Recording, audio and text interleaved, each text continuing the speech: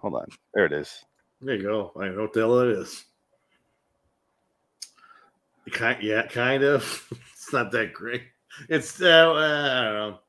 There's got to be a better one than that. No! Use the one where he's got the two golden guns from Face Off. You got that picture? Let's see. That's the best part of the movie.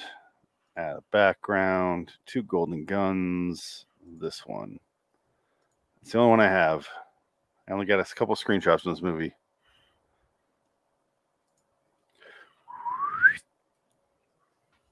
That's not terrible. You can't see him.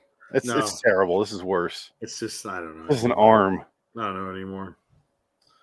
It's not even Pedro Pascal's arm, or is it? It is. See if this one works at all with the sizing of the background. No. That works better. There. That's somewhat better.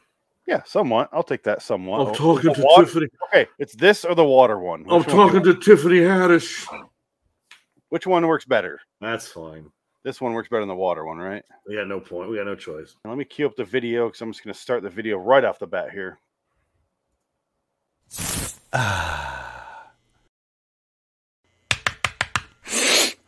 Yeah. Hello, citizens. Welcome to B-Movie Battle, episode 64, Nick Cage Cast 42 for the unbearable weight of massive talent from 2022. I am, unfortunately, Phoenix West. Yeah, this is a brand new film. The first Nick Cage movie I've seen in the theater since Matchstick Men, I believe. That's a long stretch. That was like 2003, I want to say. It was 2003. That was 19 years ago. That's a good movie. Matchstick Men is a very good movie. Not great, but good. It's very good. It's a very good movie. Solid movie. Sam Rockwell. Yep. You got that one girl who's in it who disappeared forever. She disappeared, and you don't know what the hell she's in. And then she was in that Sam Raimi movie, and she never was seen again. And I haven't seen the movie since the theater, so I've only seen it once. Oh, I remember he had a weird tick, and Sam Rockwell was the bad guy. He had every kind of anxiety in the book because it was the guilt he had from being a con man, and that's what we find out, and that's why it's a nice morality tale. And Sam Rockwell fucks him over. Yes, something about a plant, literally a plant. No. Okay. Nope. I thought he hid something in a plant at one point. No, there was. He had a dog. He has a dog that he puts his money in. A tiny little dog. A tiny little bulldog that he puts his money in, and he took it out and gives it to him, and all that money is gone. And Nick Cage, throughout the movie, is slowly falling in love with a checkout girl. At the end of the movie, he's working at a rug store. Oh, okay. It's great. It's a good movie. We have yet to discuss the movie on the show. Oh, that movie. Yeah, we will eventually. But, so this is the first episode we've done in a while. Our last one was, I don't even remember. Kiss of Death. Yes, Kiss of Death. Kiss of Death.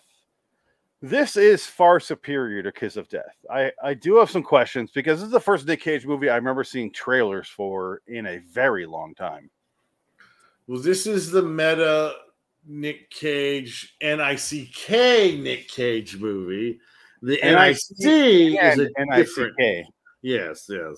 So, again, I've been saying all week, I have a date with my wife to go see Nikki C. I've been saying. It's good stuff. That's how I'm calling Nick Cage from now on, Nikki C. But would you say like, was this too meta or not enough meta? It was exactly as meta as I expected. Okay. The problem is Nick Cage is already in a movie that's perfectly meta. That's what ruins this movie a little bit for me. Xandalay. Yes, and adaptation. Yes.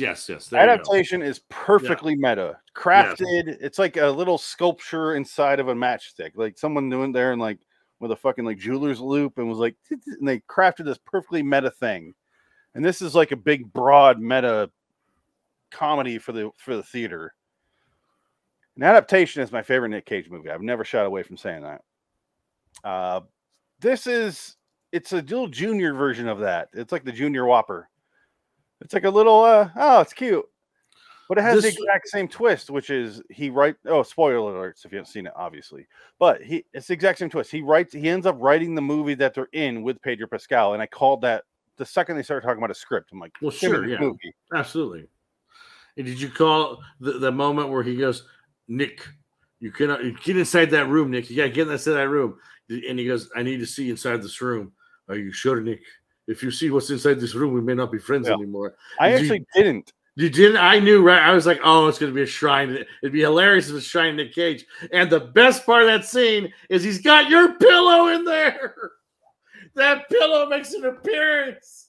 How dare he? Oh, it's so have great. This pillow. That was the funniest shit. I died in the theater.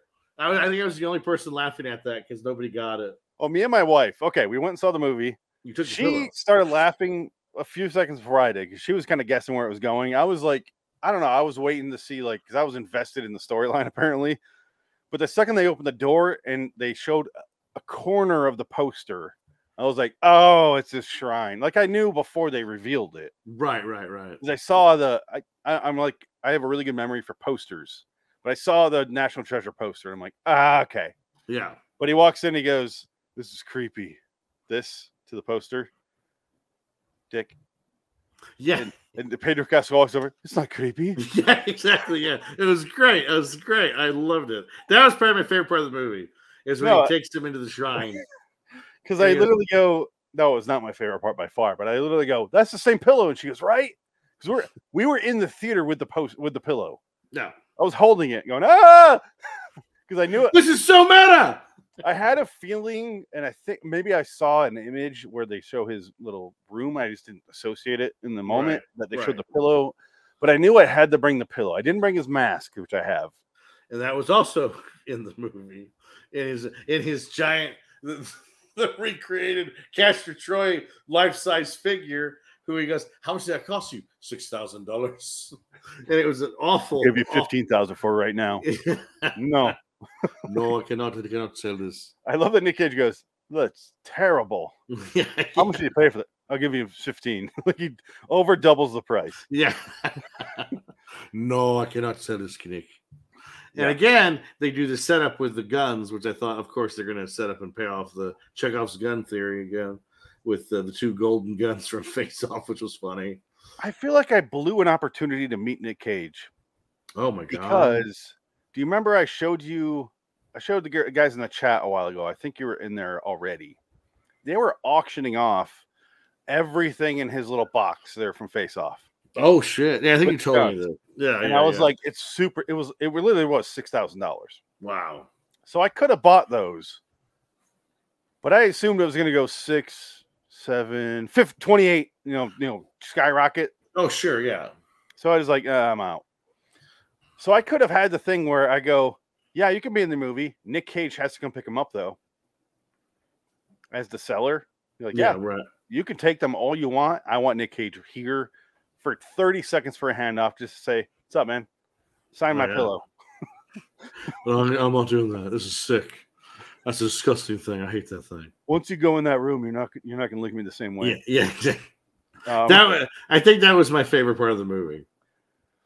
We have not set up the movie at all. I know, but the reason is the story is the least important part of the movie. Right. It truly is. Yeah. But also the story as the movie goes along becomes more and more important, which I found interesting. But tonally, I think it's all off. Tonally was it's weird because. Oh, really? Well, because I was thinking about this today, and I was like, it's supposed to be this comedy, and if you notice, Nick Cage never kills anybody in the movie. He does. He doesn't, though. He shoots him in the shoulder with the knife. The tiny little dude at the end who's in front of the car, he shoots him in the back of the head. Did he shoot him in the back of the head? Or was that Nick Cage? I was doing the same math the whole movie you were. Okay. But he does. So that was the only time. He kills a couple guys in the basement, but I was like, maybe they lived. It reminded me of a lot. The ending scenes reminded me a lot of the new No Way to Die. Right. Or what's that new James Bond movie called? Oh, the James Bond movie? Yeah, right. But it reminded me a lot of that, where they're in the basement there. Billie Eilish is a big fat pig. It's a lot of dark, and it's the same exact set. Right. Yeah. But Cage is shooting a couple of people to get him free. And then the one guy, the tiny little dude, blocks the car, and then Cage shoots him in the back or the back of the head. Right. Right. He died. He clearly died. No, you're right. I forgot. I thought the girl shot him. I couldn't remember. No, I remember she ran him over, and he does get shot in the back of the head because he's like, oh, yeah, because he ran over. Okay, he gets back up, and then Cage shoots him. I was like, oh, Cage killed someone finally. Yeah, well, because that was the thing. Death we saw. Because it was just, I don't know if Nick Cage, because it's a meta Nick Cage, he didn't want to be seen being a murderer. No, in this sort of fake world. And I love the fact. Okay. There's so many things I want to say about this movie because it is very meta, and also it's a enjoyable movie, like really enjoyable movie. It was funny. I had a blast this whole time. It was fun. Like, it's not fantastic, but it is fun, which is all you wanted out of this movie. All you want is like a solid laugh. I want to laugh during the movie, watch it, and it's a Judd Apatow movie. Like, I want to laugh, and then there's some serious moments, and then it gets, I laugh again, and blah, blah, blah. Well, even the serious moments aren't serious. Yes, but they're making fun of him, and it's goofy. Yeah, the whole thing's just goofy. And that's the first part I want to get to is how actual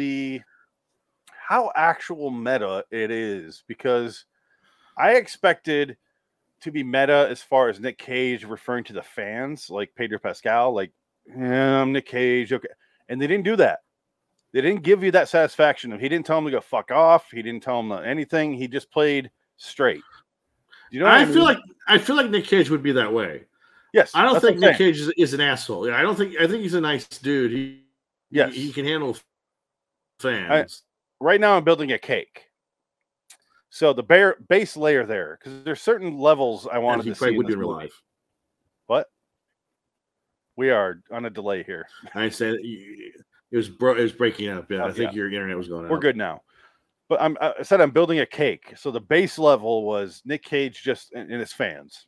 I wanted to see how he handled that, and he handled it very well. It was not an issue with the movie. I expected him to be an asshole, like overly. I'm myself. I'm a comic version of myself. They didn't do that.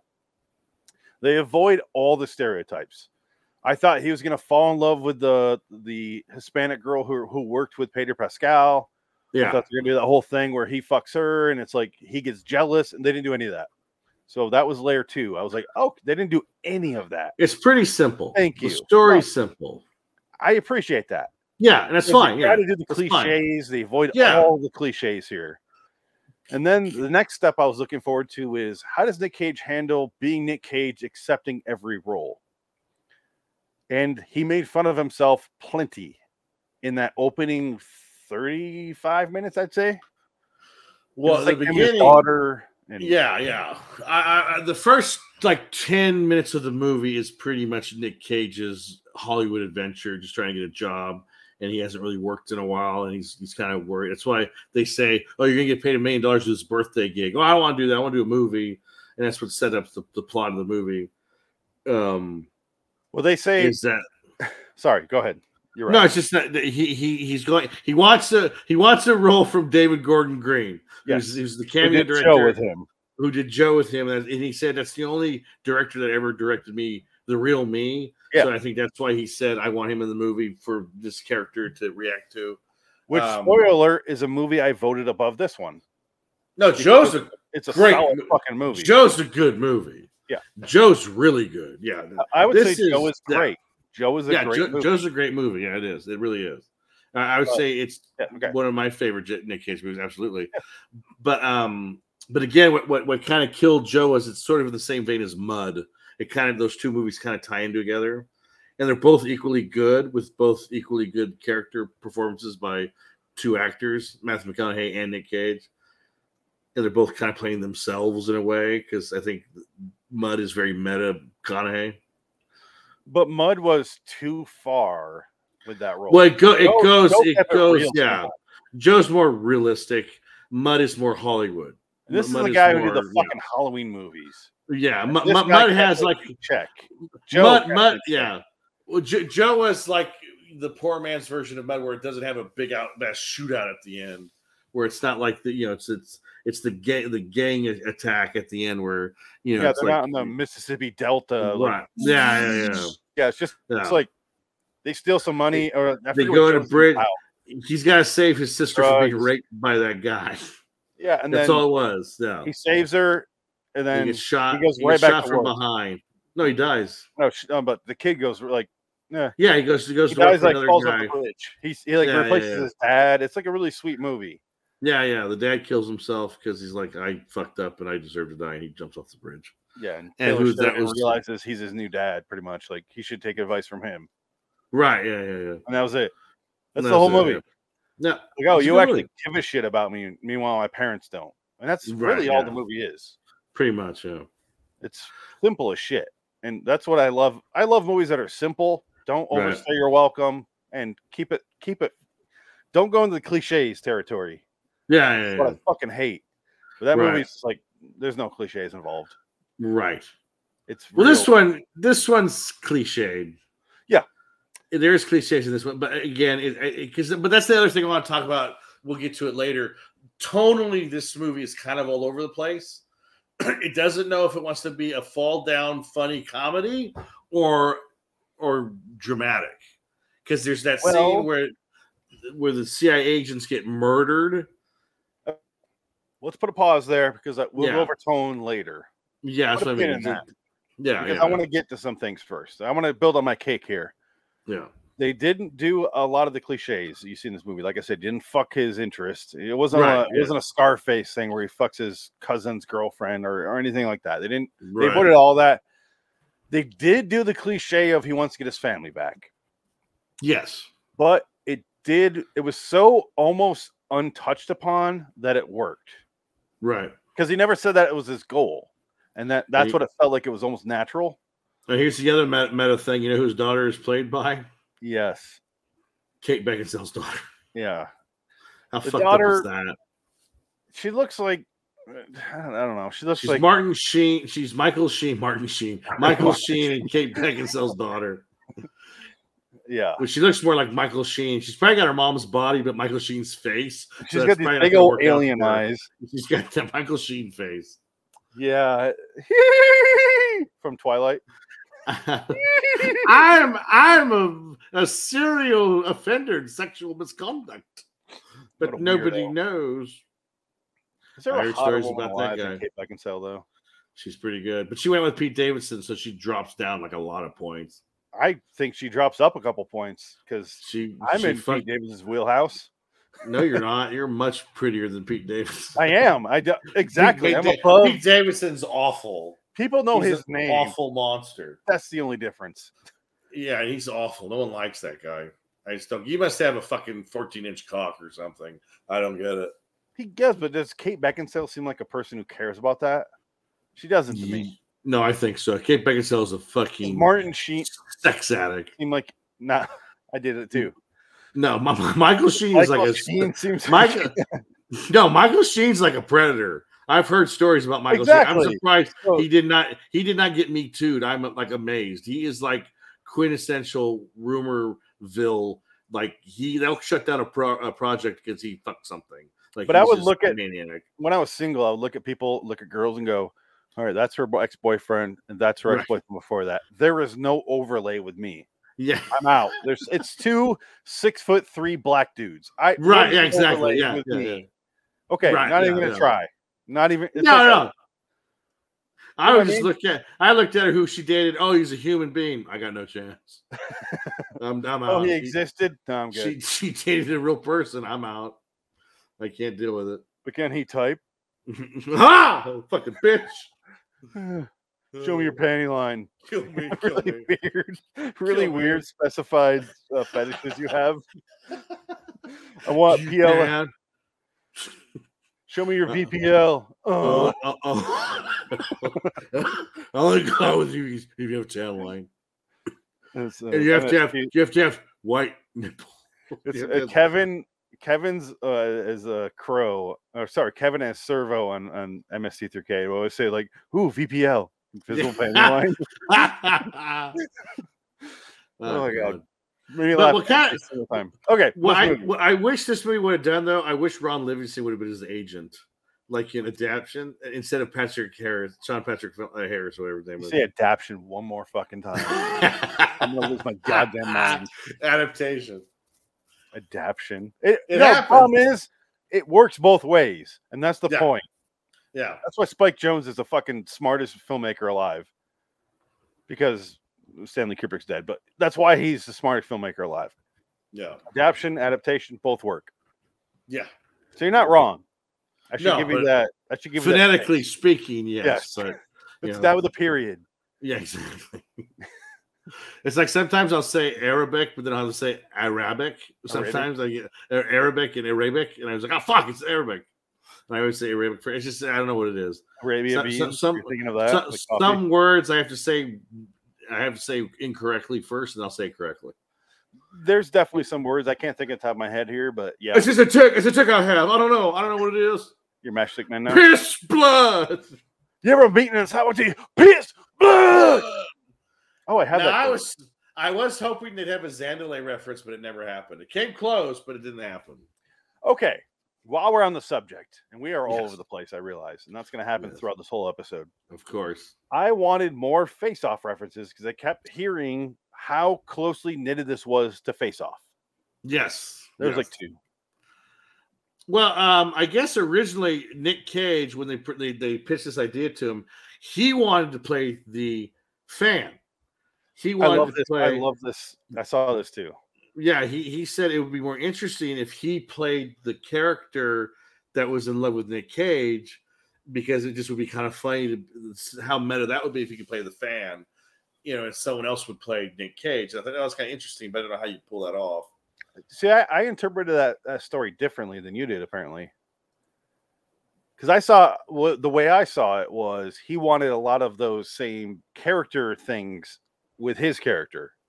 Right. I didn't read it like he wanted to actually take over the role. I read it as he wanted a lot of the same moments to be his.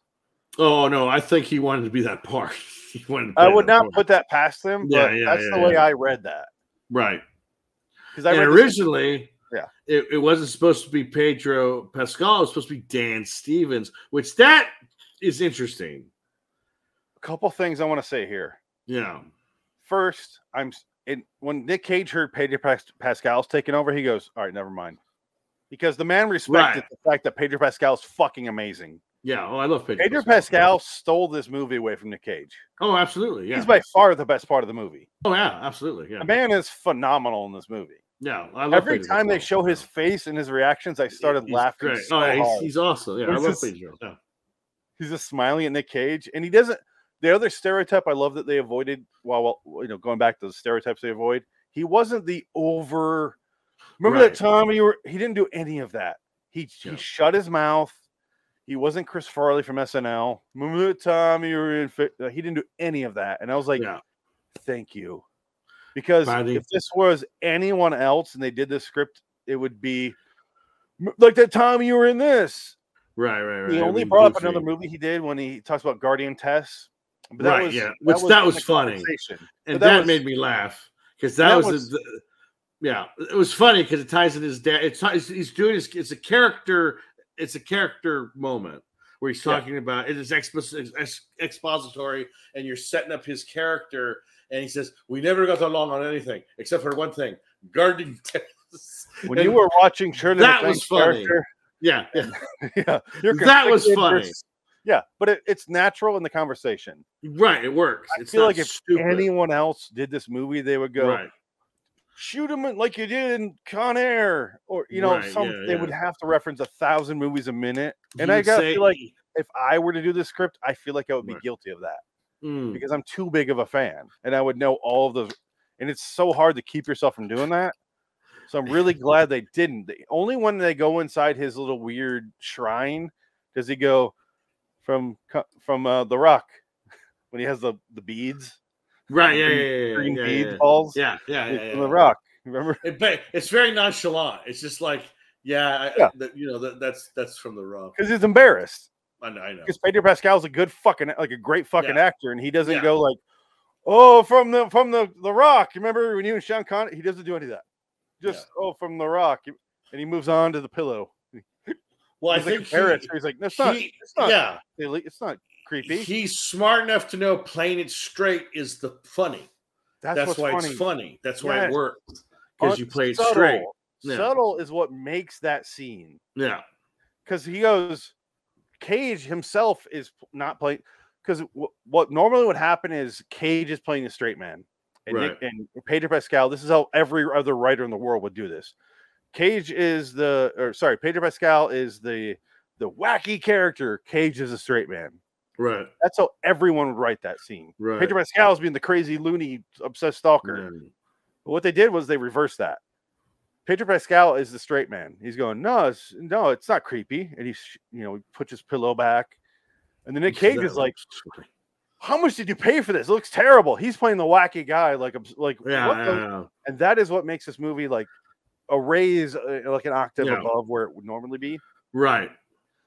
That scene alone, like you said, is your favorite scene in the movie. That's the scene that made me go, oh, yeah, because I didn't do those things I was expecting. Right. And that's another layer of my cake that I'm mentioning. No, there's all these layers that I thought they were going to do that they didn't do, and that's what I appreciate about this shit. Is right. Meta is so easy to oversaturate and just do, like, so saccharine and.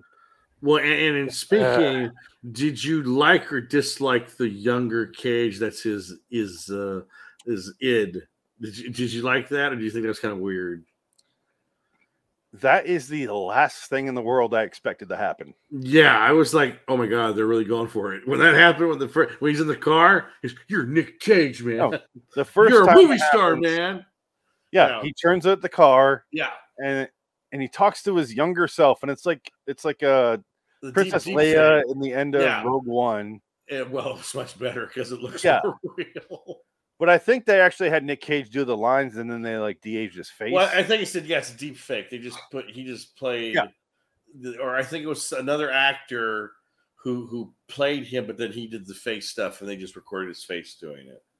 The way I saw it, the face, it's deep fake. It's the way I saw that was Nick Cage was doing it, and then they just replaced his face with his own face. Yeah, I think that's what they did. That's what it looked like to me, because something like that. Cage, the way he looks at himself is a little off. Right. Like the eye lines don't quite match up. So I was like, okay, there's nobody there. Right. And he did the other role. Right. Yeah. I could be wrong, obviously, but. And then he kisses himself, which was funny. I laughed. I thought that was like, oh, that's interesting. That's funny. The first scene is in the car. Yeah. And he's just like, he's like cheering himself on. But he's like, the first scene is after his daughter's birthday party. We got kicked out, right? No, it's before that. Before that, okay. No, I don't remember if it was before that. No, because it only happens 3 times, because you have to do that. That's a joke that you do in 3s because it makes sense. So what happens is maybe we should go through the beginning of the story to get it set up. Go for it. Nick Cage. It opens with actually a girl getting kidnapped, watching Con Air, and it's just fucking Nick Cage smoking a joint. Yeah, and she gets taken, a la Taken, and you're like, well, what does this have to do with the movie? But you're like, whatever, it's going to be the opening. And then you flash to Hollywood. Nick Cage is trying to get a part with David Gordon Green, so he's having lunch. And I guess originally it was supposed to be Quentin Tarantino. He's like, there's everyone in the movie is supposed to be someone else. Right, yes. Tarantino was supposed to have a role, like you said. And Tiffany Haddish replaced someone else. Ike Barinholtz replaced someone else. Right. Everyone replaced someone else. Yeah, and Dan you Stevens know what? was replaced by Pedro Pascal. Worked out. Well, something must have happened. Maybe it was because what happened. So what basically happens is Neil Patrick Harris is his agent. He goes to see his agent, and I guess Neil Patrick Harris said Nick Cage, when he has his shirt off in the steam room, his tattoos are all covered with paint. Because in the movie version, real Nick Cage doesn't have tattoos, but the real Nick Cage has tattoos. Yeah, that was the thing. And I guess he said the reason why he wanted to cover it because he goes, this Nick Cage hasn't been married so many times. That's why he wanted to get the tattoos covered, because they're all his ex-wife's names. Briefly touch on that, and then we'll get back to what you're doing. It is a movie version of Nick Cage, which is both way too wacky and crazy, and then Nick Cage, who in real life, who's also crazy, but he's been married way more, and he's less stable than in the movie. Yes. But he does make fun of himself by the fact that he quotes way too many like philosophers and stuff. Yes. Because Nick Cage interviews are infuriating because the man talks like that in real life. I'm the kid. I'm the California He's like, Kinski. Nietzsche said that, and he's like, he just quotes Nietzsche said, and he's one of those guys that just like Right. he's read because he's had a lot of free time. Yeah. And that's him in real life. And that's him in this movie. He makes fun of himself for real. It's And not then he just him making fun of him like his movie version. He makes fun of himself for real. And then he has his ex-Irish wife. His Yeah. Irish ex-wife, who's funny. I did enjoy her character. Because she's just like, get the fuck out of here. She just couldn't stand him anymore. And she's not afraid to tell him to go fuck off and get out. I also love the fact that before this movie was the Elvis trailer. I missed the trailers because I got there late. Oh, I wish I did because they revealed way too much about Doctor Strange and the multiverse of horror or whatever it's called. Oh, really? But they played Elvis, and I'm like, this movie looks terrible. I guess they're saying Oscar movie, that one. Really? Watch the trailer when we're done. It looks fucking awful. Hey man, what's going on? By the way, next week. Oh, we gotta watch Elvis. No, 3 weeks from now we're doing Elvis. Oh, thank God, we got 3 weeks to watch. John Carpenter's. Shit, I gotta dust that one off. But that looks better than this one. On Amazon. This one it's Baz Luhrmann, first of all. Well, that's the thing. Yeah, I know that. It looks like someone doing an SNL impression of Elvis. Like, oh, come on, honey. Like, you told us that this the whole movie. No. Like, that was an Elvis shtick. But he's like, come on, Priscilla, let's go down to... It's like, oh, my God. Hey, hound dog. Yeah. I ain't nothing about a hound about. Let's go down to the Steak and Shake and get ourselves, get shake. Oh, well, we're something to eat, man. Come on. Give us some Yeah, like rolls, it covers his whole life because it shows the Vegas parts. And I'm like, I do like Moulin Rouge. It's a fine movie. Not great. Yeah. It's fine. Yeah. I didn't like the DiCaprio bullshit. Great Gatsby. Great Gatsby was a little too far for me. It looked terrible. Australia, I never saw. That's another one of those like, what? Nope. Baz Luhrmann, so 50-50 in my mind. Right. This looks terrible. I was watching this trailer being like, it seriously felt like an SNL skit. Like, it felt like it was making fun of what would you do if there's an Elvis movie. And I'm like, Walk Hard, the Dewey Cox story. That's what that looks like. Yeah. Oh, God. Is this one going to have, like every other Baz Luhrmann movie has 55 cuts in 10 seconds? Where you're just like, oh, I had a seizure. Jesus Christ. Baz Luhrmann did Taken 3 or Taken 2, whatever that's in. Taken 3. Taken 3 is the worst. Oh, man, that's bad. But no, Baz, you watch Moulin Rouge or you watch any of his movies, he has like 20 cuts. And it's just like, holy shit, stop it. Stop. Hold the shot. Jesus Christ. He holds it together by having those long pan-in shots to the scenes. Kind of. He's afraid to hold a shot for like 20 seconds. He can't do it. I don't know what the fuck's going on with that guy. But okay, so let's get back. Yes. Did I have a problem with the Nicky Cage parts? Because he plays Nick Cage with a K. Yes. No. Because I feel like maybe that's how Cage actually talks to himself. Oh, I don't doubt it. Yeah, I don't doubt it at all. Yeah, and that the way I read that in the theater was Nick Cage going, "You have to be an artist still." Right. And we did, you mentioned on a previous podcast, not this one, but Nick Cage said he never phoned in a performance. Right, that's what he's saying. And I actually agree with him. Yeah. I make fun of the man all the time, and I love the man.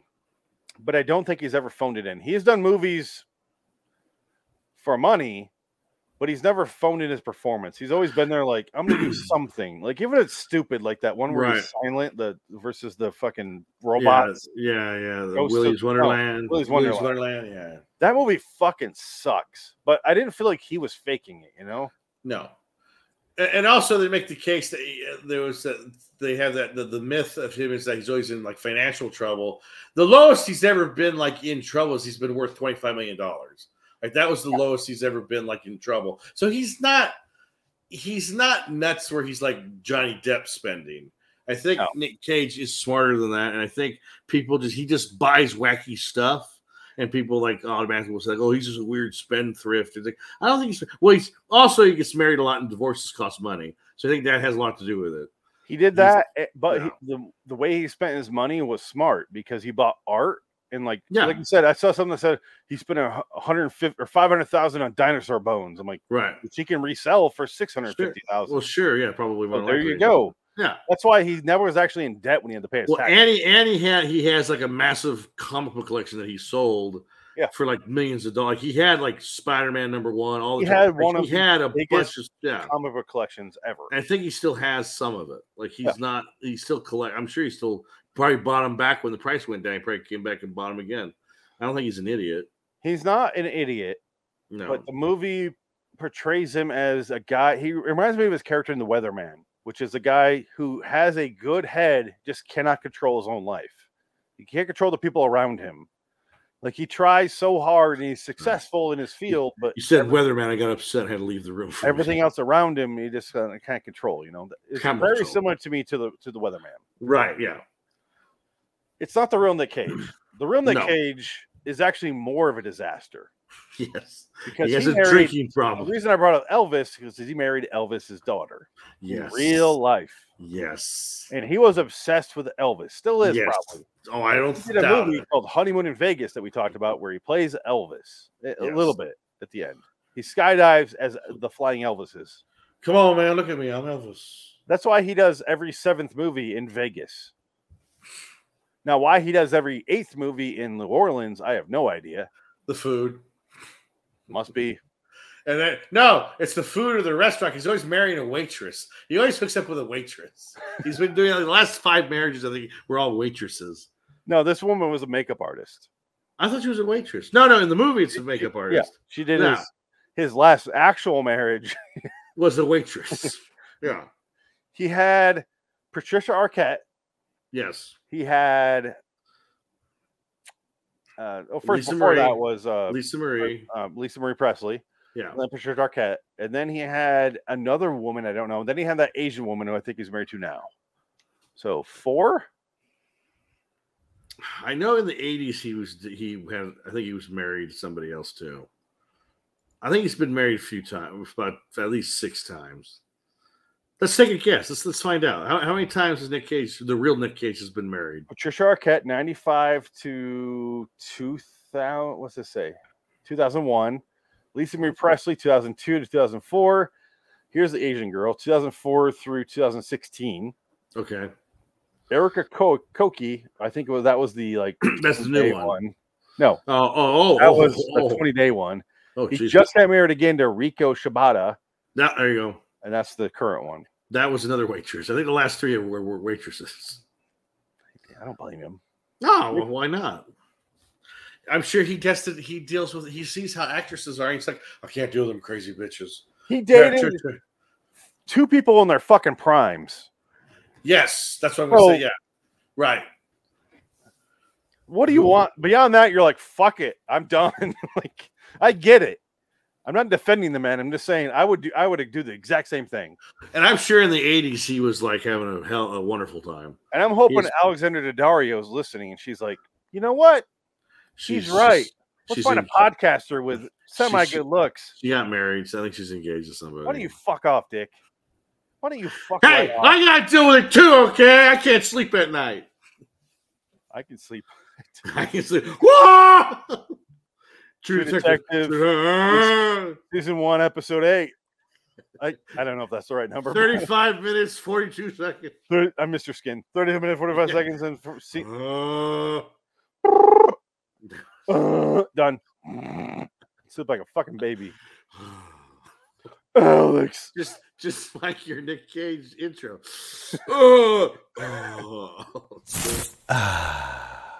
That's me going to sleep every night. Oh, baby. My foamy froth all over my belly. Take me away, Percy Jackson. And let my chest and stomach hair soak up my juicy goodness as I fall asleep on my back. Baby, baby, baby. They become like white trees. Oh, my God. Little sperm babies on my chest. Oh. Where were we? You were describing the plot. Nick Cage's marriages. No, so Nick Cage has a daughter in this movie, and Nick Cage relies on sons. He doesn't have a daughter. So that was what I was like. I was remember watching the movie. Does he even have a daughter? I was like, no, he doesn't.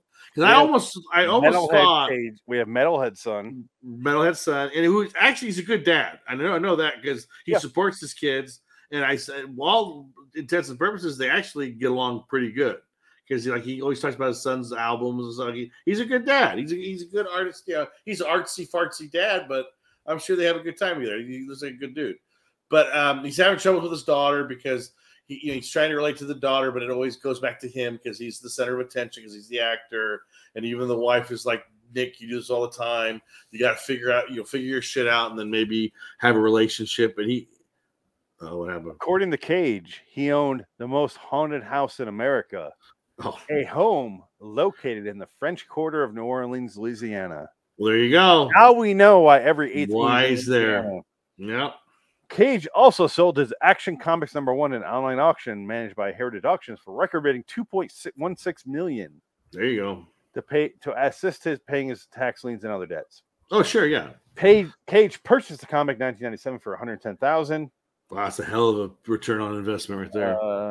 Jesus, $110,000 to get what $1.6 million for it? That's pretty fucking solid.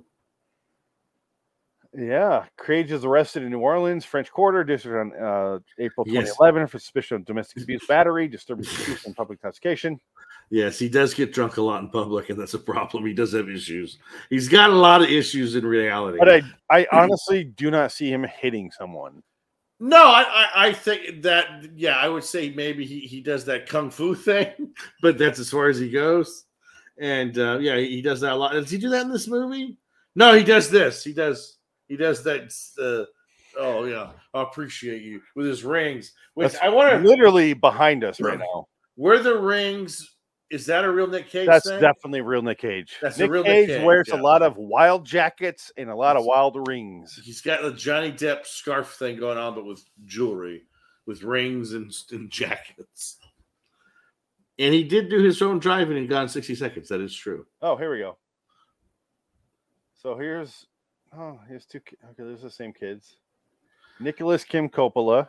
Yes, it's his name. That's him. That's his name. But I love the fact that his alternate version is credited as that. Yeah. So yeah, I thought it was funny. Yeah. So here's his kids. Okay, here we go. And everyone knows about Weston. He at least been like fucking like he used. That's like that's a normal picture of Weston. Like honestly, that's the most normal I've ever seen him look. And here's his. So Kal-El. This is a Superman kid, Kal-El, Coppola Cage, right? And then we have who looks like an Asian Nicolas Cage. This one about a while ago. That's hilarious. This is 2021.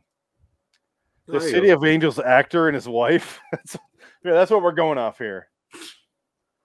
That's hilarious. All right, so there we go. So I only know he has two kids, those two. Apparently there's a third, but I think he just had a baby. So he just had a third kid. But it was never updated on Wikipedia, so I don't know. Well, yeah, they haven't caught up yet. But yeah, I think his wife now is currently pregnant. Okay. The man personally don't give a shit about. Honestly. Do what you want, don't give a shit. Yeah. The movies is what I care about and what you care about, right? Yeah. This movie, they really simplify his personal life. He has an ex-wife who's Irish. Yeah. She was the makeup person on his one, right. And Captain Corelli's Mandolin. That's right. Yeah, underrated film. I just remember what that was. It's underrated. And he has a daughter, and that's it. Yeah, that's it. They keep it simple. Like I said, it's a movie version of his life, and the problem is the movie version of his life is like The Weatherman. Right. Where it's an updated version. It's actually a better version of his life. Adaptation, meanwhile, similar film story-wise, is a much worse version of Charlie Kaufman's life. He makes fun of himself so fucking hard in that movie that it's hard to look at this movie as a serious movie. Right.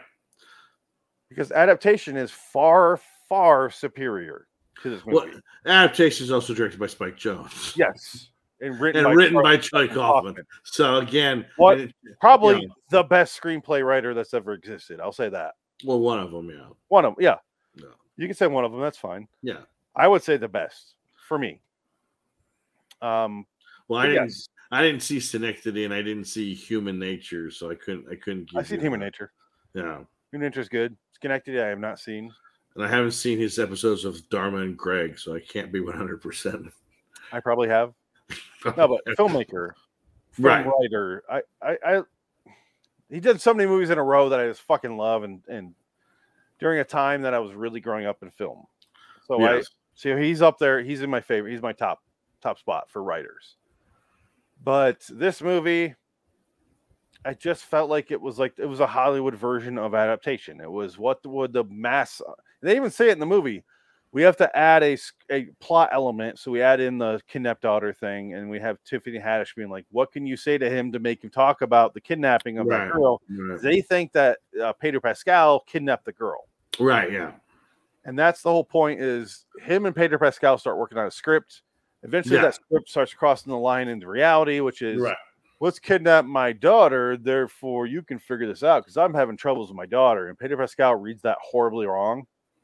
And that's where it's like a sitcom. That's why I said it was earlier. Because Pedro Pascal goes, I got you. Okay, I don't agree with that, but he flies his family to see him. Immediately takes the his next family day, from California the next day, to whatever country they're in, Colombia. Who knows? Well, here's the thing. Okay, I feel like this was shot in Nice. Like it does not look like it's the Central America, South America at all. No, it's definitely. It's like Malta or Spain or somewhere in Europe. And I think that's the case because originally Dan Stevens is playing this character. So I feel like it was supposed to be like sort of an Eastern European Russian thing. And then Pedro is Hispanic, so they went more for the Central America drug lord thing. It does not look like South America. It is not South America. Yeah. It looks like you said. It looks like south of France. Yeah, it looks like Ronin. It looks like they're in Ronin. It looks like a non-tropical getaway with a really the vistas are incredible, but it's not. It doesn't look like jungle to me. Like it is not. Yeah, it's not South America. Well, partially because Colombia, I don't believe, is on the ocean. Isn't it in the middle of the country? Like it's in the middle. It's landlocked. It's not in the middle, but it's landlocked, right? No, yeah. Brazil is Ecuador on the ocean. would be on the ocean. Yeah. Chile would be on the ocean, but Argentina, like any other country in South America except for Colombia. I think Argentina is actually landlocked too. I don't know, but Buenos Aires is probably on the coast, though. Maybe I can't remember. Or maybe it's near the coast. I can't remember. The Falkland Islands. But so I mean, Argentina is not landlocked. It's not. Okay, it's on the coast. On the East Coast. I was thinking it was on the. It's on the East Coast. That's right. Okay. Yeah, that's right. I'm thinking. Okay, so when he gets Abraham Holtz. Yes, he's in one scene, and I guess he was only there for 1 day or 2 days because he doesn't show up again. He's in 3 scenes. He dies off screen, and his body's there, but you never see his face. It's not him. It's not him, obviously. And I'm just like, all I could think about was the fact that that's not like. Did he leave this? Like, did something happen? They ran out of money, and they had he had just 2 days to do anything, and that was it. What the fuck would Ike Barinholtz be doing that was more important than this? I don't know. Mad TV's been off the air for 20 years. Maybe he's doing Suicide Squad 2. Oh, he wasn't in that. He was in that actually fairly decent movie called The Hunt from what's his name? Blumhouse. Oh, I still haven't seen that one. Decent movie. Yeah, I didn't want to. Ike Barinholtz is in it. Does a good job. He does a good job in that movie of script plus improv. Right. It works in that movie. In this movie, it's all improv. It's all improv, and it didn't work. Improv. It's all right. Yeah. The only part I laughed at when she goes, Tiffany Haddish is like undercover, and she's like, Nick Cage, I loved you in The Croods too. Right. Yeah. He's like, oh, thanks. Here's your signature, and he gives him the thing. And he goes, she's like, I got him. I had to do something. He was right there. So, did you see Croods 2? And he goes, no, I'm 40-5. Why would I see Croods 2? That's why the fuck would I see Croods 2 for you? Yeah. That was the only part I laughed at. Normally I fucking love. I love Mike Barinholtz. He's in it really quick. He's in the car. He's in a scene in the car, and then he's on the phone with him when he's trying to lay the camera in the mainframe room. and that's it. And he's out of the movie. So and then he gets killed. Something happened because even Tiffany Haddish replaced somebody else too. Yeah. Who did she replace? There was another actor that was a character actor, and they just replaced him last minute. Something must have happened. A guy. I can look it up now. And Tiffany Haddish was handpicked by Nick Cage, I guess. But it's like I didn't even realize that was Tiffany Haddish. I had never. I know who Tiffany Haddish is. I just don't remember what does she do, what she looks like, because I'm just like I forgot where she. I didn't realize that was her. And I was like, oh, she's fine, whatever. Anybody could have played that part. But what threw me out of the movie is she's in the movie for, a lot of it. She's actually in the movie more than I thought she was going to be. And she's kind of playing, she's the CIA person, blah, blah, agent. And then when they kill her character off. Oh, I just read something. Oh, what is it? Sorry. I want you to continue right after this, but Nicolas Cage revealed that his character in The Weatherman is also a reflection of himself, including the divorce, relationship with his father, change his last name, and public perception. So, interesting. Like I said, this is very closely related to The Weatherman, if any other movie in his catalog. But sorry, continue. Right. No, just Tiffany Haddish is there. She's setting up. She's basically the exposition, and that's her role, and whatever. She's fine. And I felt weird because like they're coming to get to her. He's going to see her to take his family back. So the CIA is going to take him out of there.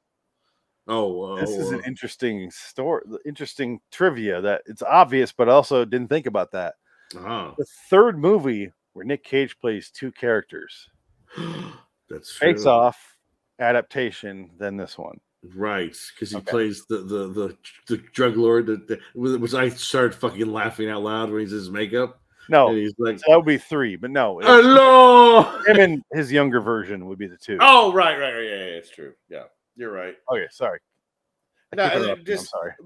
No, just that's the only part that I had an issue with was like, if you're going to go full comedy, why do you have that second act bit? Because I know, the stakes got to be raised. It's going to be an action movie now. And they even mentioned it in the movie where they said the third act has to be the darker, action-packed, no holds barred action sequences. And it just turns into an action movie. Do you know what that part reminded me of? Seven Psychopaths. Oh, yeah, absolutely. Yeah. It's exactly what Sam says in that scene. Yeah, exactly. Yeah, you have to do a shootout. Yeah. You have to have an action. Like, yeah. But it works a lot better in that movie. This one, I was just like, all right, here we go. Because Abby Cornish runs in a white shirt in the rain. She gets shot up and she has giant breasts. And it's hilarious. And the only part in this movie I laughed at was... Sorry, go ahead. No. I'm just saying giant breasts part... The part that I also laughed out loud at the very end of the movie where Nick Cage throws the knife and stabs the guy. His daughter runs to him and she's got big tits. They slow motion it. They did. It's just like it's ridiculous. Her Demi Moore. Yeah. And I was like, that's funny. That was. I was thinking funny. of Austin Powers Goldmember right there with Tom. Right. Cruise, Yeah. Gwyneth Paltrow. It was very goofy. Yeah, they did that on purpose, and it was very Austin Powers Goldmember there. Very, very, very, very obvious. But yeah, as I was going to say, I read a couple things here. So according to Cage, this is going back to Weatherman. This is not the first time Nicolas Cage played a fictionalized version of himself in a movie. His character in The Weatherman was a reflection of his movie star persona. David Gordon Green and Demi Moore replaced Quentin Tarantino and Angelina Jolie. Where's the... I know exactly what you're talking about, the Tiffany Haddish thing, and I can't find it. Yeah, I can't remember who it was. It was somebody that was the character actor. Oh, I think it was the guy that played Richard Jewell. Despite its long 6-word multi-syllable title, The Unbearable Weight of Massive Talent is not actually the longest title Nicolas Cage cinema movie. The longest one is Bad Lieutenant, Port of Call, New Orleans. Granted. However, the longest title of all Cage film productions was the actually made for television David Lynch Industrial Symphony No. 1, The Ballad of the Brokenhearted, which I've seen, and Nick Cage is in it for 3 seconds on a phone with Laura Dern. Right, because it's the tie-in to Wild at Heart. Yeah. Well, it's not the tie-in. It's just a short or whatever. Why can't I find this thing about Tiffany Haddish, who she replaced? I think it was the guy that played Richard Jewell. That actor, I just can't remember his name. According to Tiffany Haddish, she told Nicolas Cage a story about having sex while watching Face Off as their first time in a movie theater. Cage laughed about it, saying it was a symbol of their impending marriage. Right. So she fucked in the theater for the first time? I guess so. For the first time having sex, period, in a theater. Cage was recommended Haddish by Paul Schrader, who he's done. That's weird. 2 movies with. Paul Schrader, that's an odd combo. Dog Eat Dog and the New Orleans oil disaster movie, the Dying of the Light. Jesus Christ, that's a stretch. It's all in here. Wow. It's all in here, Dick. And then he did Paul Schrader directed a second version of the Dying of the Light called Dark, which is like the Dying of the Dark. Oh, just like he did Paul Schrader's, just like The Exorcist. When his version of how he wanted to do that movie. Right, yeah. So technically 3 movies with him, but okay, so when's Haddish come up next? No, but like when her character gets killed. Paul Walter Hauser. So yeah. So when her character gets killed, it's just like it kind of was just like I didn't like it because it's just like now you're going into like a weird dark territory, and I was like, if this is going to be full on like comedy, make it a comedy and nobody dies, you know. Don't go that. Don't try to make it low. Now it's serious, and the you know. And I guess that's part of the whole meta thing. Where like this is the third act. It's serious. But there's danger. The stakes are raised. But it's like if you're trying to incorporate the real world into this situation, they're not. Which they are in there. Now they want it both ways, but it doesn't quite work for me. Like, that's the only problem I have is that they're trying to have both things work out, but it doesn't quite work. The reason I didn't mind the third act, but also didn't love it, was because they did exactly what Seven Psychopaths did. Right, yeah. The third act has to be this grand gesture to the audience to say, we're resolving this, which is the reason it works in Seven Psychopaths is that's the fucking point. Right. Sam and Colin in that movie, their points of that is to write a screenplay. And that's the exact same thing in this movie. Right. They're trying to sell something to the audience, and that's why it shifts gears. And the third act of both movies is not nearly as funny or character-driven. But it worked in Seven Psychopaths because he was making fun of Hollywood. Yes. Here's your third act. Yeah, it's not good, is it? No. That's the fucking point. It works for Martin's movie, not for this. No. This is... We need to have something big for the audience, and they even say that. The problem is the only joke in the third act was when Nick Cage is running and he swaps shoes in the truck. Right, yeah. He's like, "Sorry, there's no ankle support in these shoes." That I laughed. My wife was laughing so hard. She goes, "I'm about to pee." During that scene, she laughed for 6 minutes straight during the LSD scene. And I would agree. I haven't laughed that hard since the Wolf of Wall Street scene where they did the Quaaludes. That I was going to say, I wanted to bring that up. I just let the Marcus. I think I know the answer to this problem. We have to take LSD. Yeah, and Nick Cage, like, oh, fuck it. He says, "Fuck it." He takes it, and he just. That was funny. It was a funny part, and it was funny following the scene where Nick Cage he goes to do the super secret undercover thing, and he goes into the security room and he plugs in the USB things, and he's like, "Right, the security guard's coming. What do I do?" And Tiffany Haddish is like, "All right, you put the sticky thing in her hand, and you touch the guard, and it puts him unconscious." She doesn't tell him it's going to kill him. Right? Yeah. He goes, "All right." He goes, "Oh fuck! I think I just want myself in the face." Yeah, I think I touched my lip. I don't know. Did you do it? I don't know. Oh fuck! I think I did. It's done very well. Yeah, and he's like, "Oh shit!" And then he dies, and then she goes, "Action!" And he wakes up and he hits himself. And that was funny. The scene works so goddamn well. Yeah, and then it does the next bit of like large humor, which is him and Pedro Pascal and LSD. They're driving around. They park in some clearly Italian village. Yes, it's very. Yeah. They look over and they see like a guy, and the guy next to him's like bald, but he kind of has long hair. He's like really red hair. Yeah. Nick Cage is doing it for instance, and he goes, well, let's just say you're doing a role. Like, for instance, those guys have been staring at us the whole time. And Pedro Pascal's like, they have been? They are staring. Hold on. Let me look again. They are staring at us. He's like, no. All right. Don't look. You got to look around and then say. Now laugh. Do a fake laugh. That's what they. He looks at him directly. I was laughing the whole time during this scene at Pedro Pascal's face because he sells everything. Yeah, he's funny. During all the comedic bits. Yeah. The man is goddamn hilarious with his face. Yeah.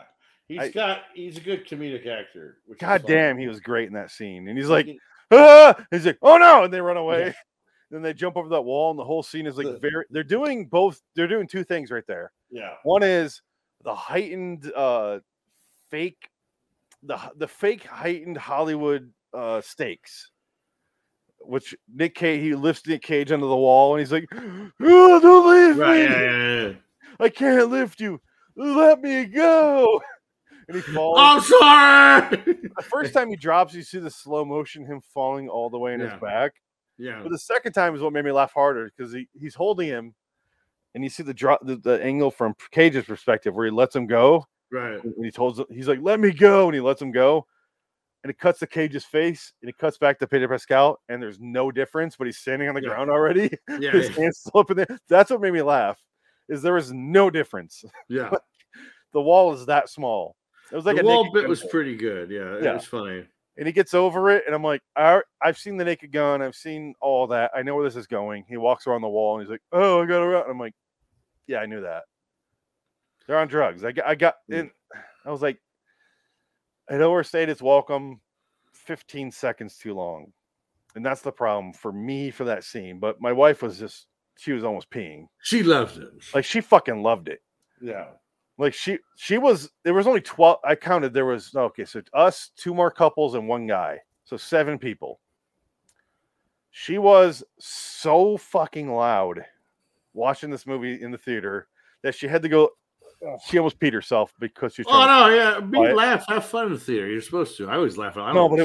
She was so loud. I'm like, are you serious? Oh, I laughed out loud at Rambo when he was killing everybody left and right during that movie. People looked as like I was psyched out of my fucking mind, but I don't give a shit. That movie was hilarious. Rambo: Last Blood is the funniest fucking movie ever. That movie's ridiculous. Yeah. That's the movie where he shows up and just out of nowhere is like, that's the one where he goes to Mexico. Yeah, and it's like the surrogate daughter dies. And he drives her the 800 miles north back to the border. How did he get to customs is beyond me with a dead body. Oh, he drove around it, remember? He drove around it. Remember he cut the wire? I just picture him killing people. Oh no, it's just so fucking great. He built all these underground tunnels in Texas. Because only for them to show up, all die, and then he still has to go to Mexico to recover a dead body. Like he still fails in that movie. Okay, I have all of those movies now, thanks to Adam. Very good. In 4K. Good. Yeah, it's all fantastic. So yeah, except the new one. Glory. He had that in HD. Oh shit! Yeah, just a Blu-ray. Yeah, but you know what this movie made me do though? Was I had done in months. Or in a year, I bought Fruit Loops. That one single. I love Fruit Loops. I love them. Okay. You eating the Fruit Loops? I'll talk about that. Yeah. So the whole time, Tiffany Haddish and Ike Barinholtz are representing like the CIA or whatever they're supposed to represent. They think that Pedro Pascal has kidnapped another guy's daughter who's running for election. The whole point of them kidnapping her is so he drops out of the race. Turns out Pedro Pascal, 3/4 of the way through the movie, did not kidnap her. His cousin is actually the one who's in charge. No. But because the cousin doesn't want to be, on the crosshairs on him, he has Pedro Pascal pretending like he's in the charge. And his cousin is not Riz Ahmed, who kind of looks like Riz Ahmed, but it's not. Yeah. The cousin was fine. I like the actor. He's fine. Yeah, he was there to do a job. What he was supposed to do. Yeah, it's fine. Did a solid job. Yeah. And but he threatens the cousin. He threatens Pedro Pascal over Fruit Loops. Right. Yeah. Eat these. I love Fruit Loops. He makes him eat them. He's like, you either kill Cage. He's like, What is it? What was the ultimatum there? No, I'm gonna I'm kill gonna kill Cage. you or you kill Cage. Yeah. That's what it was. Yeah. He's like, so one of you betrayed me because he knows they all know the CIA is working with Cage. Right. There's a great scene where they all go out, and then Nick Cage and Pedro Pascal are driving out into the jungle, and they're just like each have their own guns because Cage snuck in and grabbed the 2 gold guns from Face Off from this weird shrine. And they're just like, that's when they trade shoes and they're running around. He's like, I'm so sorry I have to do this. He's like, wait, you're going to kill me? He's like, wait, you're going to kill me? They do a whole thing there. It was funny. Yeah. It was all great. And then they run away. And that's when you see there's no ankle support. I can't run. Yeah. He's like, what it basically is sent to what it would basically equate to a penny loafers. I can't fucking run in these. Yeah. Yes. And Pedro Pascal has a great scene right there where he goes, all right, I'll run out there and I have the keys to the Jeep. I'll run out and get the keys, drive around, grab you because my cousin's after us. Right. And Cage is like, no. I'll do it. I'll do it. And for some reason he takes on the lead. He's like, all right, I'm going to go. Grab me the keys. And he's like, oh, I'm going to go. And Pedro Pascal's like, well, if you're going, I'm not going to stay here by myself. I'm going to go with you. He's like in love with him. So he just changes his mind that he's going to go together. Like that was his ultimate plan. Like that felt like it felt like he was just leading this conversation to go with him anyway. Right. He has to do this little charade for no reason. Didn't he say you did your own running in some movie? What was it? He goes, they're talking about driving. You did your own driving and Gone in 60 Seconds. Yeah. That's true. Yeah. That's true. No, yeah. He goes, you're the better driver. Yeah. You did all your driving in 60 seconds.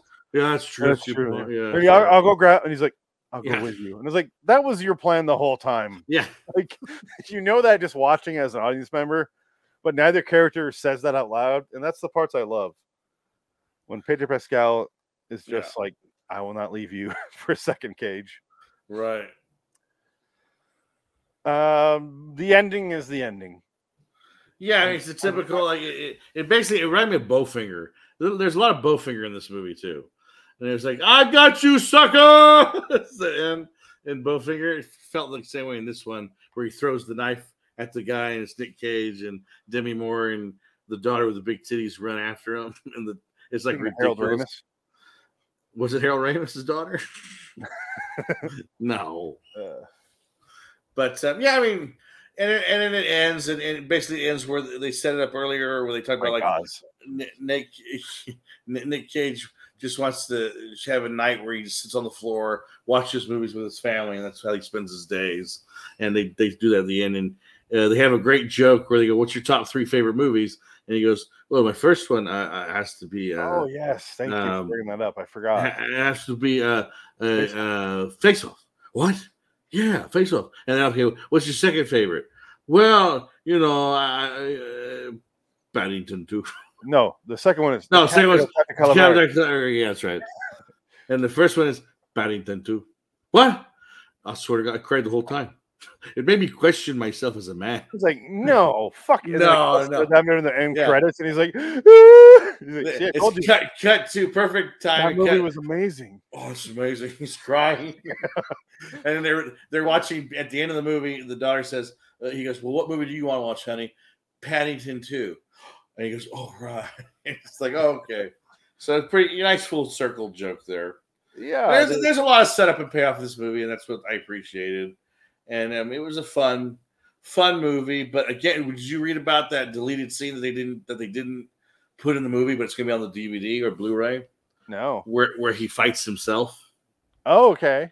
They did a whole sequence. He goes to the bar in South America. Right. He looks over and he's talking to himself, and he's just like, "You are Nick fucking." He kisses him, and then he's like, "We're gonna go out there and we're gonna get this done." And then he's like, "Cage's kiss is great." Something. Whatever. I think that's what it was. But again, he sees him a third time and he punches him, right? Yeah, he tells him to go away. He doesn't need it anymore. So I get in the original version, they do this entire bit where it's a fight scene, and it takes place on a German expressionist set. So it's like Dr. Caligari set, and they're fighting each other. So I thought that'd be kind of interesting to see. I guess they did shoot it, and it's going to be on the Blu-ray, but it just wasn't. It was too long for the movie. I guess that's why they changed it and rewrote it to be as simple as what they did in the movie. So I'm kind of curious to see a deleted scene. Let's see if I can find one. I don't think it's going to be online. Hold on. Okay, here we go. And apparently, Here it is. Here's one of them. Not Lionsgate bought this movie. I dare you to do your best impression. It can be of anything: a person, an animal, a machine. Okay, you ready? Yeah. What do you say we cut the chit chat a-hole? Was that me? Yes, I'm sorry. That's pretty good, but you got to do it a little faster, and you really got to hit the A hard. It's like, what do you say we cut the chat a-hole? A-hole. That's how he says it. No. like, what do you say we cut the chit chat a-hole? What do you say we cut the chit chat a-hole? No, it's not a question. You're just giving an escaped convict unearned time with his daughter before the feds bust in, and there's 15 VX nerve gas missiles pointed directly at San Francisco. Do it again. What do you say we cut the chit chat a-hole? What do you say we cut the chit chat a-hole? What do you say we cut the chit chat a-hole? Cut the chit chat a-hole. We cut the chit chat a-hole. Chit chat a-hole. Chit chat a-hole. A-hole. A-hole. A-hole. What do you say? What do you say? Come do their squirt speed. Fuck, Harry. What do you say? What do you say? What? That's a line from The Rock too. The Godspeed thing. Yeah. He's doing This is a great scene. Why was this cut? I can see why they cut it. Still, this is great. It's this should funny, have been but behind the scenes or something. Well, I feel like Chit the chat movie a-hole. could have been shorter. Music, beautiful. You got it. That's why he's the best part of this movie. Yeah, he's funny. His facial expressions make this movie for me. He's good. I did see, if you look way above you over there, 100% Rotten Tomatoes. Yes, at first. I don't think it's 100% anymore. Because it opened up to actual critics. Yes. As of now, I think it's still pretty high, though. I think it's like it has to be 80s, right? Is it 7.6 in IMDb. This is where I give my rating. Okay. Let's cover the ending. It's very, very generic.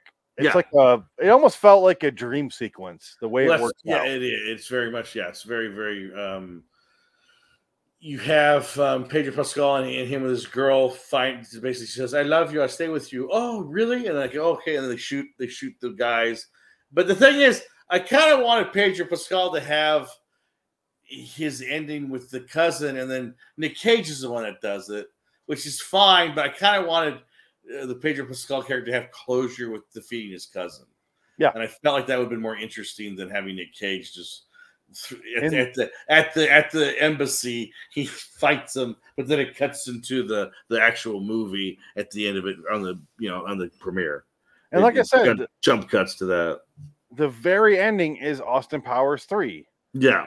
Where it's literally it cuts to the movie version that they're doing. Yeah. Instead of Fat Bastard walking up being like Subway joke, which Mike Myers came up with apparently, they do a Pedro Pascal, and they made the movie that they were writing together, which is the movie you watch, which is why I was like, oh, I've already seen this in adaptation. Right, yeah. Already seen this. So they do it, and Pedro Pascal is there, and I was like, I was thinking to myself, it feels like Pedro Pascal died. Right. Nick Cage is now imagining him instead of the younger version of Nick Cage. Right, yeah. I was waiting for that, and it never happened. Right. And I was a little let down by that. Well, I'm glad he didn't die because I kind of like seeing him at the end. Which, like, they're gonna come and they want to interview us for the screenplay. Yeah. You go handle that, Harvey. I'm gonna go home basically, and that's the full circle because they sent that a great shot of the water. I know that's fine. It's very, very I'm gonna show my overlay here in a second. Very peaceful. It's good for the background. I'm gonna do. Very nice. So, out of 10, what do you give this? It's a solid 7. Wow. Okay. I give it a 7, and that's what I gave it on IMDb. I think I gave it a solid 7. I gave it an 8. Yeah. I did enjoy it all the way through, and I laughed pretty fucking hard during some scenes. Yeah. It was very minimal when I did laugh, but it was a group like of 8 minutes where I was laughing like all the way through. Right. Because it was very roller coastery with the jokes. They But did a are good job you of setting it up, but the problem is the payoffs a lot of times didn't matter. Like when he finally gets the right? face-off guns, I was like, Yeah. I in knew my that was background coming. here, I was like, I knew he's that got was the okay. coming. Yeah. Question But is, are you going to buy this when it comes out on Blu-ray? I own all of them. Are you kidding me? Stupid question, I know. Yeah, 4K. Oh God. I Even will. though I have a 4K player. I will. But the question is, where does this fall in my Cage rankings? Yes, interesting. And my Cage movie rankings, which yes. might be I don't know which order. Yeah, let's see this. Boom! Wow, okay. Quality of movie? No, over here. Yeah. This side, on my right. Wow, it is above Face Off. It's a better movie than Face Off. Yeah. Well, the question is, what do I rather watch? Right. I'd rather watch Face Off. I'd rather watch most of those movies over there, but then it's not a better movie than those. Right. So I did have to go. It's not better than, I have to get my hand here right. It's not better than Leaving Las Vegas. I can't say it is, but it is better than Lord of the War, Face Off, Spider-Man and the Spider-Verse, Mandy, The Rock. Right. So it's number 8 on my quality of movie. Okay. Higher over here on my quality of Cage because I thought he did a great job. I could not put him above Joe because in Joe. Yes. No, Joe. Yeah, Joe's solid. I put him above The Trust because over here I have The Trust higher in the quality of movie because I love The Trust. Which one's The Trust? You never saw it. It's him and Elijah Wood. It's the Paul Schrader movie? No. That was the two brothers who made a movie. Episode 1 of this show. But I was like, oh, that was a really good movie. Like, I think if you were to watch it, you'd be like, okay, yeah. Oh, okay. And I watched it and I was like, I loved it. I don't know. I expected the fucking worst and got a good movie. All right. But also, I love that movie. But I did like the quality of Cage more in this than The Trust. Yeah, I just felt like he did a really good job. He has technically 3 roles because he does there's a scene there where he does his makeup version of himself that you mentioned. Right, yeah. Where he plays the Italian guy. Yes. Who's been in hiding for 15 years. Right. And it obviously looks like Nick Cage in makeup. Yes. And this is the part where I love the fact that it's literally Nick Cage. Because the guy goes, you need to kill Nick Cage. Or I'll kill you. And he gets Nick Cage pulls a gun to him. He goes, "Oh, fucking Nick Cage, fucking Nick Cage." Yeah, that was just funny. like, oh, you got me. Yeah, it's a really funny ending at that part. That very specific line was very funny. Oh, fucking Nick Cage. He's just so defeated. Like, fucking actor. Like, yeah. You got me. God damn it. They didn't go too far with the cliche of reminded me of Team America, where actor is the best thing you could be. Right. That was a joke of that movie, but they didn't do that in this, which is just like, I'll do my acting performance. He doesn't. They play it really subtle for that part. Yeah, they do. So the joke works out better, actually. Yeah, I think so. Yeah, it's all kind of subdued, and again, it's like that's why I think I had the issue. I was like, if you're going to do this, you should do it full Megillah and just throw everything to the wind and go way broad. But they kind of did that in some spots and didn't do in other spots. And it's kind of like, okay, you gotta go balls out. That's why like that scene they cut out of the movie, I think that would have been better in the movie than out of the movie. But then again, it's kind of like they're kind of going real deep in the meta well, you know? The problem is they have this poster. Yes. This poster tells me you should go balls to the fucking wall. Yes, exactly. Do Team America in real life. Yeah. So they should have gone all the fucking way and just had him do 6 different roles there at the end, like Ocean's 11 sort of movie. Right. But just have him do himself, his old self, which he already beat to death, I guess. And then this Italian dude. I wish the ending was almost like, you have to be this guy, you have to be this guy. Can you do this? You're a great actor. Now's your chance to prove it. Right. Yeah. Like you said, all the way there. They just dip their toes and they're like, we're out of here. Yeah. The ending is lackluster compared to the rest of the movie. Yeah, it just ends. It just ends. He's That's watching a movie with his whatever. family. It's fine. Yeah, it's just if they set it up at the beginning, how like they used to do that when they were starting out, and it wasn't about the jobs. It was just about family, and they go back to that in a sense. So it's a callback to that time. So that's fine. It works, and I think Nick Cage comes out ahead in this movie as really likable and he's having a good time, and it's an enjoyable movie. And like I said, solid 7. So yeah, I do want to get the movie, watch the special features, and I'd be curious to see your commentary, and I hope they do have a commentary. I would assume that would be part of his contract. I hope so, because that would be interesting to get into that. And just if I was to get Cage in a movie, I'd be like, you have to do the commentary. Yeah. That is part of hiring you, because I wanted you in a room alone with me, a microphone.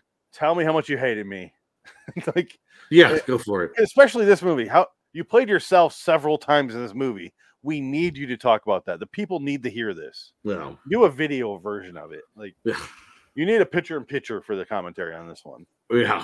When he shows up in his lion outfit and he's wearing like a fucking safari hat. Like, what are you doing, Cage? God, now he's got his fucking Shriner hat on, and he's dressed up as Superman. Kal-El. He named his kid Kal-El. Okay. Yeah, that's the funny part. The director Kal-El. of this, Tom Gormican, wrote Ghosted, the TV show, with Adam Scott and what's his name? Kirk Robinson, which looked pretty good actually, but it got canceled after one season. Yeah, I never saw it. And then he did That Awkward Moment, which I will never see. I don't even know what that is.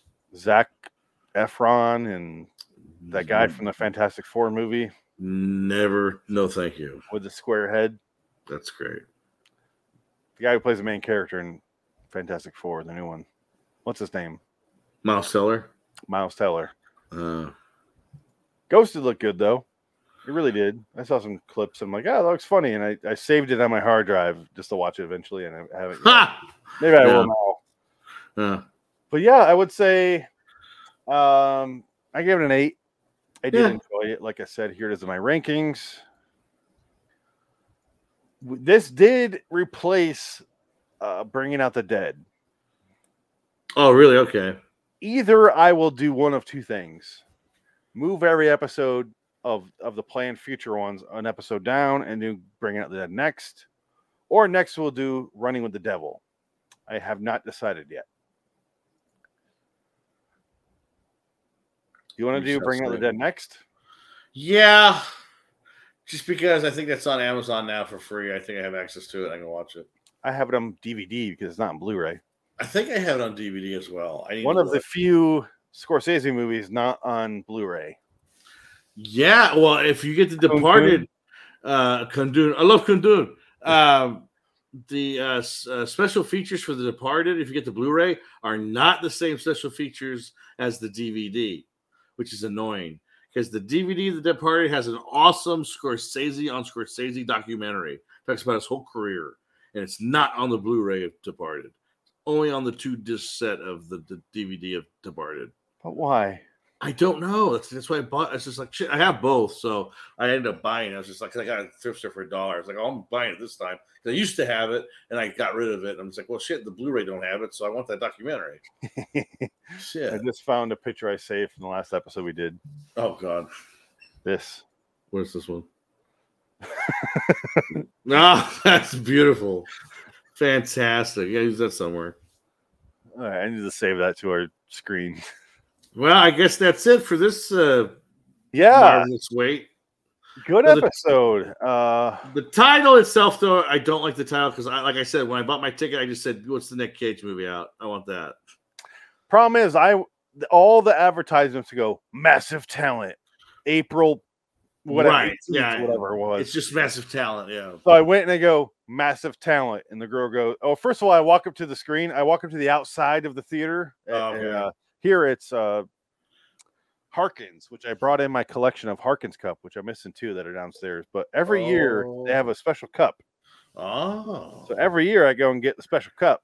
Wow, look at that. And here's this year, which is some weird like blueprint, but well, that's boring. I have 2 more downstairs that are washing. But Harkins suck. I go there all the fucking time. And this year this is my first time. I haven't seen a movie since the last 2 movies were Frozen 2 and Jumanji 2. Ooh. Both kids movies I brought all everyone's kids to. Right, yeah. I finally was like, all right, we're going to the theater alone. Yeah. And I go up to the stand outside. You walk up to the ticket booth, and I go, you're closed. Okay. It says go inside. I had to go fucking inside. I go up to the computer. I'm like, boop, boop, boop. The little, first of all, the computer outside that you order the tickets from, closed. I have to go inside, and there's a little like inside one, and I go, the girl walks up, like fucking like teenage girl. I go, that must just be for you. She's like, yeah, that's our computer. Okay. And then she's like, oh, I'm like, 2 tickets to Massive Talent. She's like, huh? I don't see that. Yeah. The unbearable.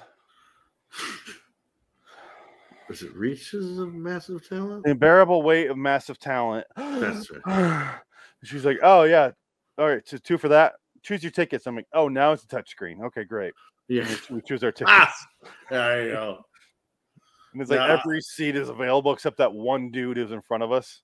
I tell you what, you make a surreal day out of it. I saw this movie, a double feature, because I went to the theater this weekend to see it. I watched this movie and The Northman immediately after. What do you give a Northman out of 10? 7.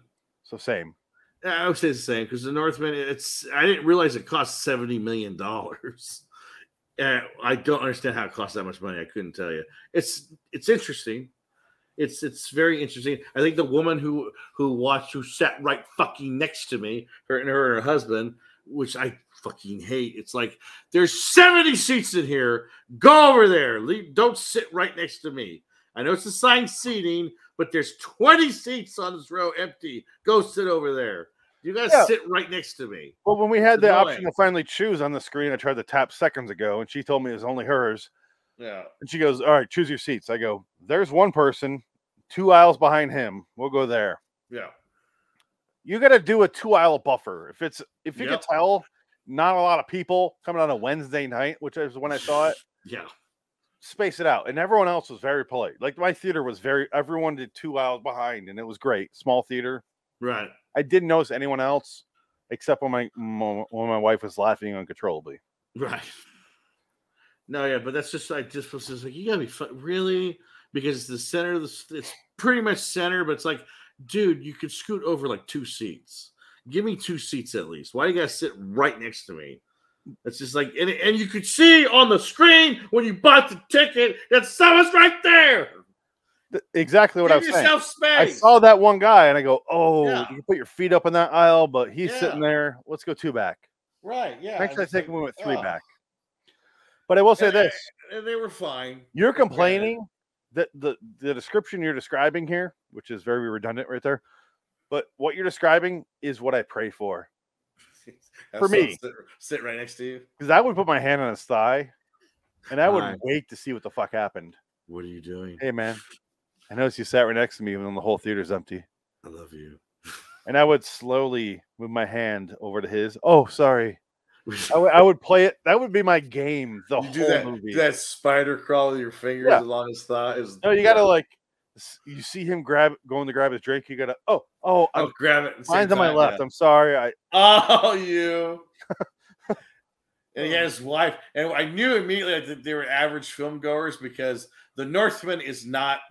They got fooled by the poster or the trailer because they did not know who Robert Eggers was. So they had no idea that this was going to be a stylized, very specific stylized film. And because like the Jurassic World trailer was on, she goes, I can't wait to see that one. Yeah. And I'm like, oh, you're in for a treat, my dear. You're about to enter Robert Eggers territory here. Couple questions. Oh, man. First of all, what other trailers did you see? Oh no, actually, they're pretty mundane trailers. It was Jurassic, the new Jurassic Park movie. Fuck, I can't remember. For us, it was that basic movies. It wasn't anything special. It was a fucking new exorcism movie somehow. How the fuck is there another one? I saw the tail end of that one when I walked into the theater. Yeah. It was the first one that played for us. And then there was, they didn't play the Lightyear one, obviously. Okay. But it was like movies where you're like, okay, I didn't see the new. Okay, question. I realize I'm all over the place right now, but I want to pause because I can't remember any of the trailers. So I do want to ask: is The Lighthouse worth watching? Yeah, it's on my list, my top 5 list of movies to watch because I think I'll enjoy it, but I don't know. It's square. It's shot 4:3. I know that. So I watched The Ghost Story. Same thing. Yeah, same thing. Yeah, I don't mind that. But Dafoe and Pattinson are really good. I love Pattinson. It's an acting movie. Yeah, it's an actor's movie. Dafoe either cares or he clearly doesn't. That's Dafoe. But Pattinson, so far, I liked him and everything. And it was great in The Northman when he goes, Stellan Skarsgård goes into he finds the pagan priest somewhere, and he's got the head of William Dafoe, and he brings it out, and William Dafoe talks to him through the head. And you're like, oh my God, this is fucking crazy. And at first I thought it was Randy Quaid. Stab me. The guy playing the guy playing the priest in the room. I was like, is that fucking Randy Quaid? It wasn't. I mean, it was. I wish it was. It was amazing. Paper face on him fucking his wife in Canada. Oh, fuck you, George Bush. It was it was Rupert Murdoch. Whatever it was. Much funnier. So long ago. It was very personal because he ran Fox or something, or he ran Fox. You know what? Rupert Murdoch. We need to get out of here. Yes, we do. Until next time, and in the meantime, check out this movie that's still in theaters. Yeah. It's so long. It's not going to make much money. Dick Dickens. It needs to make money. I don't think it's going. I think this is going to be on streaming in no time. Here's our credits. Those are our credits playing right now. Oh, it's very nice. Yeah. You like them? All right. You like them? Yeah, it's better than the that shit. All right. Very good. Ending broadcast.